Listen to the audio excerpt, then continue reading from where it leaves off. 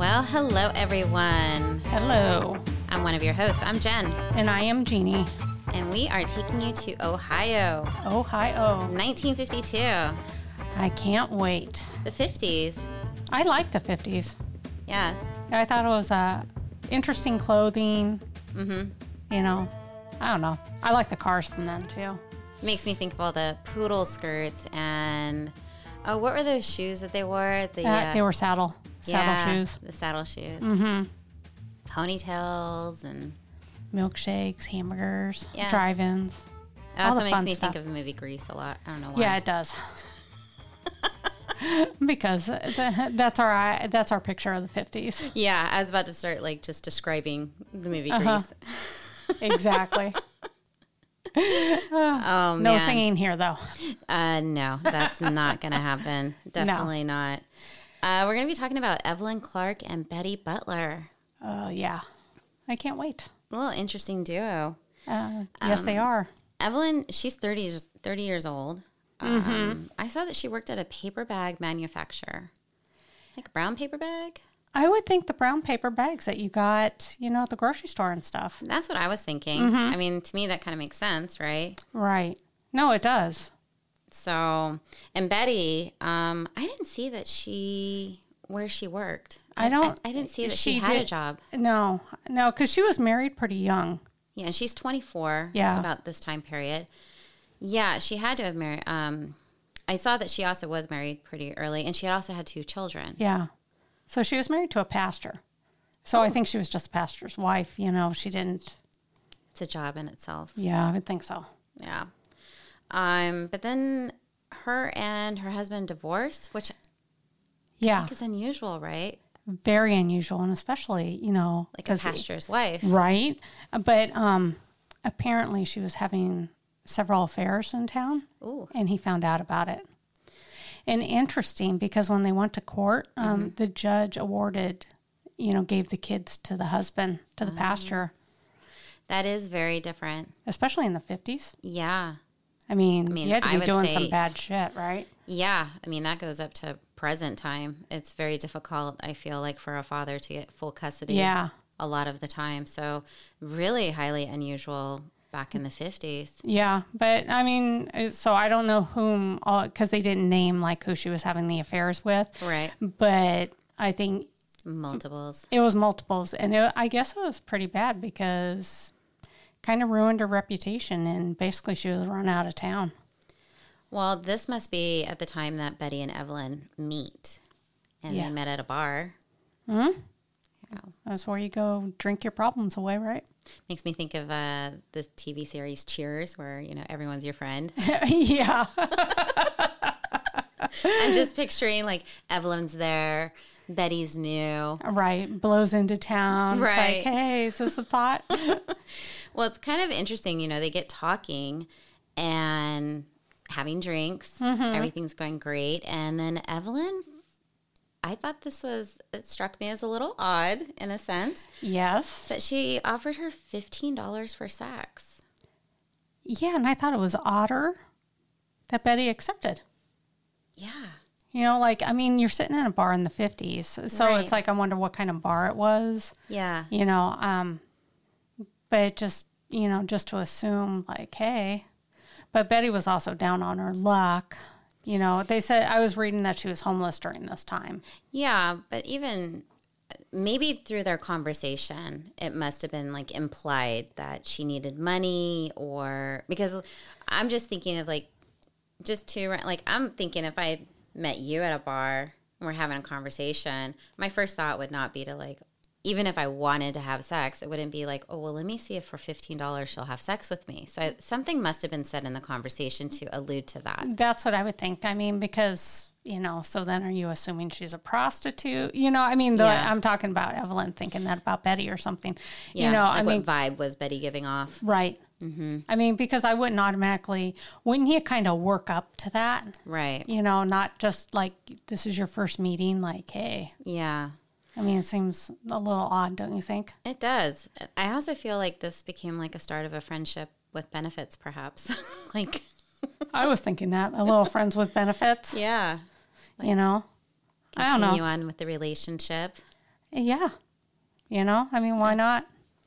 Well, during this time, the two of them on September 6th decide to go fishing at Sharon Woods. Sharon Woods, it's north of Cincinnati in Ohio.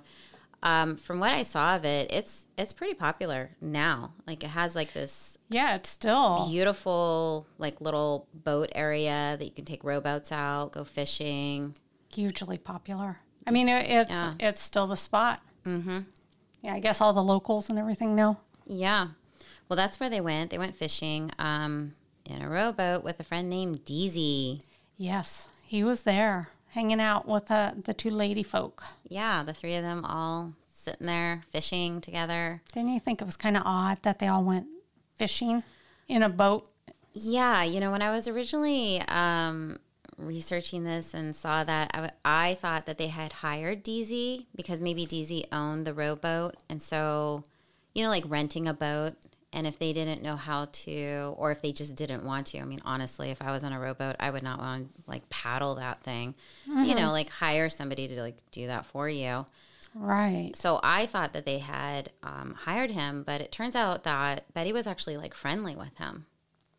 Yeah, I kind of, because it kind of felt like maybe something was going to happen between the two of them. Yeah. But he was older, though. He was like 42. Yeah. I mean, and she's in her mid-20s. Right. So. But I kind of felt like there was an interest there when you're reading the articles and everything. I mean, that's what it alluded to. Yeah, I did as well. And I feel like, maybe since Evelyn and Betty had their little friends with benefit moment, if this was now becoming from like a twosome to a threesome.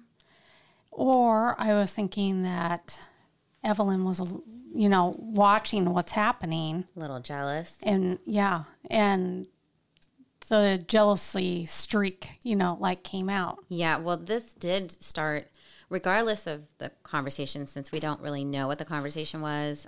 Betty never stated what their conversation was, neither did Deezy, as far as exactly what was stated. But they did start to argue in the boat a lot. Yeah, because apparently, I guess Evelyn was throwing jabs, and alluding to her and Betty being together. In front of Deezy, yeah. Yeah, and so she was getting really upset with that. Betty was. I think Betty really wanted to probably keep that under wraps. Like, she didn't want people to know that she had an interest in women, maybe. Maybe, or, it could have been like she's still traumatized from her divorce and losing everything. Because she was outed for, having affairs and stuff. And so, she wants to keep her private stuff private. Yeah. Well, Deezy, he had enough of it. He ended up just rowing right back to shore and was like, you can get off now. Yeah, both of you get out. Get out of here. Because you're scaring the fish. Exactly. No more fishing. Nope. But they're still arguing. They're yelling. And Betty is just getting tired of the jabs from Evelyn. Yeah. And decides to she's going to take this into her own hands and stop it. Yeah, she was just going to stop it. Yeah, she had enough. So she attempts to strangle her. And I feel like the oddity on this one is with a handkerchief. Really? Yeah, like I'm thinking of the 50s, they would wear handkerchiefs like in their hair or around their necks, like little. Yeah. So if she's arguing with Evelyn at the same time, is she like... Was she like untying the bonnet in her hair, the handkerchief in her hair, like, I'm going to take care of you kind of deal? Right. I mean, or like from her neck. And then also like how long was this handkerchief? Like, I mean, maybe if it's like around your head, because if it's if it's around your neck, I guess it could go around somebody else's neck as well. But, yeah, but you don't have like the leverage there to be able to like choke them out with it. Right, and Betty's not like a big girl. No, she's not. She's very petite and thin. Mm-hmm. So for her to go ahead and attack Evelyn in such a way that she can strangle her, which she did. I mean, she choked her out. Right. Where she went unconscious. But, I mean, you'd have to think the fury that was built up in her. It was pretty built up. I mean, Deezy's seeing this happening, and he runs over there, and he's trying to get Betty to stop strangling Evelyn, which at this point, she's unconscious. Deezy takes off. He goes to the boathouse. Yeah, he's going to go get help. Yeah, he's going to get help. And Betty, she's still on a roll. She's still pissed. Yeah, she's on fire. So, again, I mean, funny, not funny. This little petite woman takes Evelyn and drags her like 100 feet to the water. Yeah, puts her in the water. And then drowns her. Holds her head. Holds her head down. Witnesses can hear her say, as she's like dragging her to the lake, if I can't strangle her, I'll drown her. Yep. And there's like 2 guys in a rowboat, like right across from this. They're just watching what's happening. Like, I don't know what we're going to do. Like, yeah, I mean, there wasn't, I guess, people right there to be able to stop her. No, there wasn't. And she just kept going with it. And after she finished, Evelyn's drowned. Like, after she finished drowning her, Betty's like, all right, my work is done. Yeah, and that's what she said. My work is done. And then she left the area. She was like, just peace out, you know? Yeah. So she leaves, and she finds Deezy. Tries to get out of the park with the Deezy. Now, these rangers obviously have been notified because of Deezy. Yeah. And when they arrive to the park, they see Deezy and Betty trying to leave. Now, they don't know who they are. No. They could just be anybody there. Just witnesses. They're stopping everybody because there's a woman that has been drowned, and they need to get as many people as they can that may have been witness to this. So they stop them from leaving, have them turn around. You're coming back with us. Mm-hmm. And the rangers now, they're pulling Evelyn's body out of the lake. They try to do CPR. It's too late. Yeah, that was way too late. It was said that Evelyn's, the dress that she was wearing was only wet from like the waist up. So she wasn't like fully submerged in. She just Betty only just did what she needed to do. Right. She only took her as far as she needed to go, and she got her job done, right? Mm-hmm. Now, I don't know if it's because she's seen Evelyn now dead, or I'm sure the multiple like CPR attempts, or I don't know, maybe realizing what she did. But Betty then goes ahead and admits that she's the one that just drowned her. Yeah, I wonder maybe she figured she was going to get caught anyways, or maybe she got, hurt. Maybe she calmed down, and then it was a, oh God moment, Yeah, what have I done? Well, yeah. I mean, maybe in the moment she didn't think that she took it that far. No, she just went from 0 to 60 real quick. Mm-hmm. I mean, because who knows? I mean, not saying it's okay, but, it's like, who knows what Evelyn said to her to make her, embarrass her in front of this guy that she's interested in. Yeah, and she was interested in him. But she did let the Rangers know because they asked them about their relationship, and she had told the Rangers there that she just met Deezy at the beach prior to the quote-unquote accident. Right. She didn't want him involved. No, she didn't want to get him in trouble at all. I mean, not that he had anything. Yeah, but she just wanted to make sure he wasn't in any kind of trouble. Yeah. I mean, I think that was good. Mm-hmm. No, I think that was kind of her. It was very kind of her. Well, they didn't take any time. September 8th, she's held in the county jail, and she's awaiting to have the grand jury with a murder charge. Mm-hmm. And they got a jury together. It had 7 women, 5 men. A lot of women. Yeah, I was kind of surprised at how many women were on the jury, especially for the 50s. Yeah. I was like, all righty there. Yeah. Her defense was trying to state that Betty murdered her to get away from Evelyn's, they called it perverted sexual advances. Yeah, because she was saying basically she was like a sex slave for her. Yeah. That, her food and housing, it all depended on her putting out. Wow. So instead of like paying rent, she was paying with sex. Mm-hmm. Yeah. Yes. Well, they had, it didn't really work out for Betty because she did admit that they had a sexual relationship, that they had multiple sexual encounters together. They were having sex together. Yeah. And then they had love letters. There were love letters. There were, yeah. And I think it's kind of hard to claim, like, you were being forced into all this when there's love letters involved. I don't know. Yeah, I agree. I mean, I don't think Betty would have written love letters just to keep her rent. I mean, she could have just kept having sex with her to keep her rent. Yeah. Why have the letters? Well, and that's it. Why would you write stuff? I mean, you wouldn't. Mm-hmm. Yeah, exactly. And the next day, apparently, like right before this happened with the boating, Evelyn told her that that Betty was going to be her woman. Like very demanding on that. Yeah, I think she wanted to control her and stuff. Yeah. I mean, according to the courts, Evelyn was an older woman. Yes. Much older. Like what, 4 years older? Like Still older. Yeah, and so it was like, she was controlling Betty because she was an older woman. Yeah. Well, I got a hold of some of these love letters. Some of the quotes that they used during the court trial against Betty on it.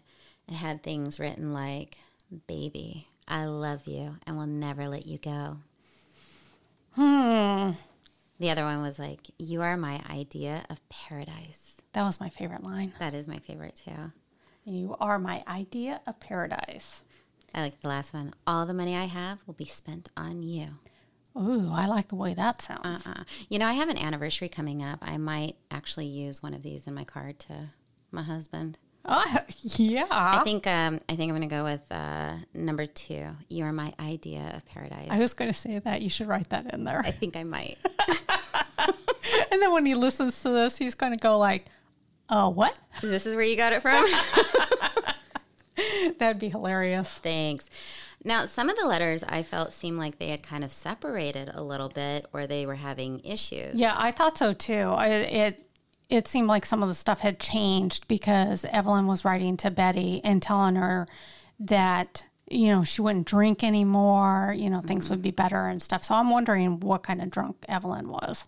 Yeah, another one had stated, like, "I love you, and the good fellow above knows that I'm going to prove it." Yeah, but I still think it goes back to our drinking. I mean, because it goes back to they met in a bar. They did meet in the bar. And Evelyn's being very controlling of her. Very. But to write that you're not going to drink anymore, obviously there was discussions about this. And so I'm wondering if she gets, nasty or something. Yeah, they did get steamier. One of them had said, "I'll meet you anywhere, the freight yard alley or anywhere. I've fallen in love with you." A freight yard alley? I don't know how romantic that sounds, though. A freight yard alley.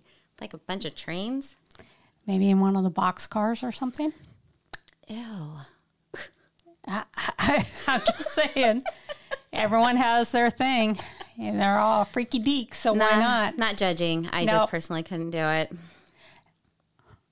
I was going to say, wouldn't you think there'd be a lot of splinters? Yeah.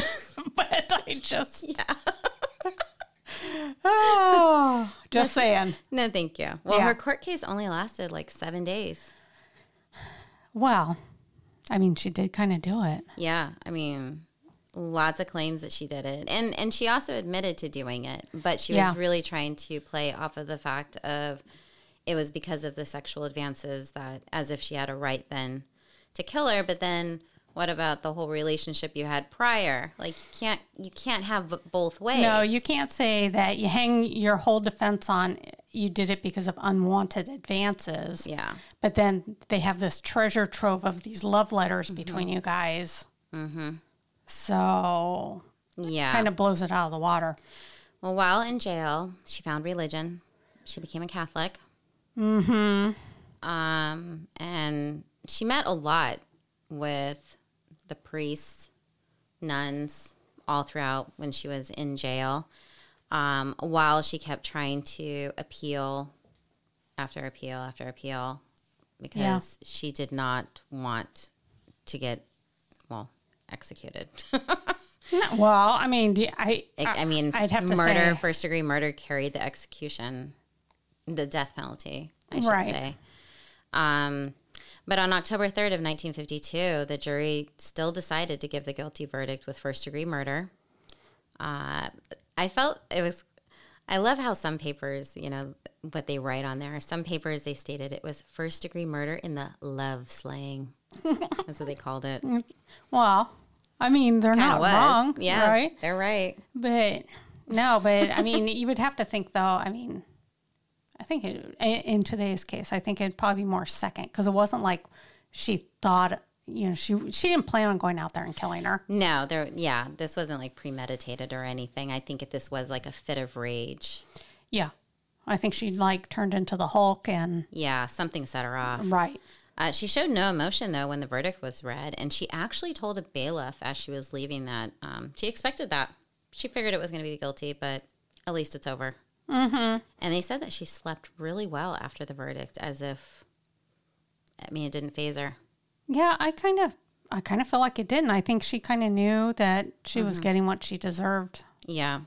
Her defense attorneys, they still did try to appeal the judgment for a few more years, because that was in 1952. They finally ended it all in October of 1953. And, this case was very sensationalized. It was like a sensationalized criminal case. But, the final verdict was, you're still getting the death penalty. Right. I could see that. I mean, in the 1950s, this was pretty, yeah. You have the affairs and all this stuff going on. Mm-hmm. And during this time period, there was 2 other women that were also going to be executed with, like, kind of really big cases that were going on as well. Mm-hmm. She was originally supposed to be executed the same day as Dovie Dean, which that'll probably be a future podcast that we end up doing. They were supposed to be executed at the same time, though. The same day, like one after the other. Well, if the chair was already cranked, why not keep it going? Well, there you go. But it didn't end up happening due to all the appeals. Yeah. So the evening of June 11th, 1954, Betty has her last meal. Yeah. And what did you think of her last meal? I thought it was really odd. I mean, why would you? I don't know. Maybe she didn't live enough, but or I don't know. I'm thinking it's her favorite breakfast for dinner. Yeah, but it was cheesy eggs and toast, but and apricots and 2 glasses of milk. Ugh. She actually finished 2 glasses of milk. Yeah, that would have killed me. I'm surprised that she ate like as much as she ate. But in doing a lot of these cases, yeah, I'm surprised at how they eat, and they say that they eat everything, and it's like I couldn't even imagine. But I guess maybe you've made peace with it, and you just know, and it's like, I suppose so. Well, her last visitors were her ex-husband, Henry, her older son, he's 6 at this time, his name's Donnie, and her youngest son, he's 5. I'm not quite sure on his name. They had it written as Quo Vadis. Okay. But I'm not sure if that's like a typo or not. I would have to think that was probably a typo. Yeah, I'm not quite sure. And then her mom was there as well. Yeah. At 8 o'clock, they're walking over to the electric chair. And I'm just totally picturing this because they said that she was wearing a little pink and black print dress with white Oxfords and bobby socks. I mean, it's just 1950s right there. Right. All of it. She carried her rosary beads with her. Yeah. She just got right there. Yeah, she was resigned to the fact. That's it. Yeah. Stepped into the chair. She quietly got in it. She didn't make a big scene or anything. And at 8:10, she was pronounced dead. The 3rd woman to get the electric chair in Ohio. That's crazy. Yeah. Yeah. I mean, it really is. It's sad all the way around.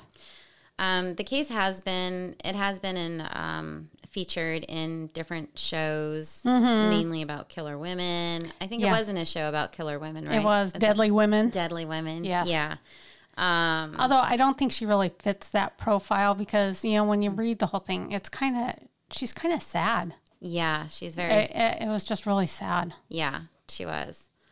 So, well, I have a little gem for you. Oh, I can't wait. During this time, there was a divorce going on between Edna and Floyd. Oh. They're in their 50s. That's kind of old. And they're recently married. Oh, okay. Yeah, only 2 years.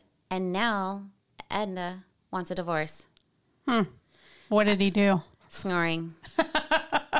And you ready for this? Floyd had expected them to share a bed. What? How dare he? Yes. When they got married, she had requested separate beds during their honeymoon. And Floyd said that sex was 90% of the marriage. And she quoted a Kinsley report and said, nuh-uh, it's only 75%. Oh. She agreed to only sleep in the quote-unquote big bed 3 days a week. Floyd wasn't having it. He decided to leave her. But she went to the court first and said, nope, I'm leaving you because you're snoring in a big bed. I think the judge got tired of it, agreed to the divorce. I think snoring does lead to divorce. Just saying. Well, that's all that we have this week. Yeah, that's it. It was good, I thought. Yeah. It was sad, you know. It was sad, too. I mean, the whole thing. But what are you going to do? Well, check out our Instagram, Facebook. Yeah. Our other podcasts out there. We'd love to hear from you. Give us a rating. Yeah, that'd be great. We'd really appreciate that. And your continued support. Thank you so much. Yep. Thanks, guys. See ya. See ya.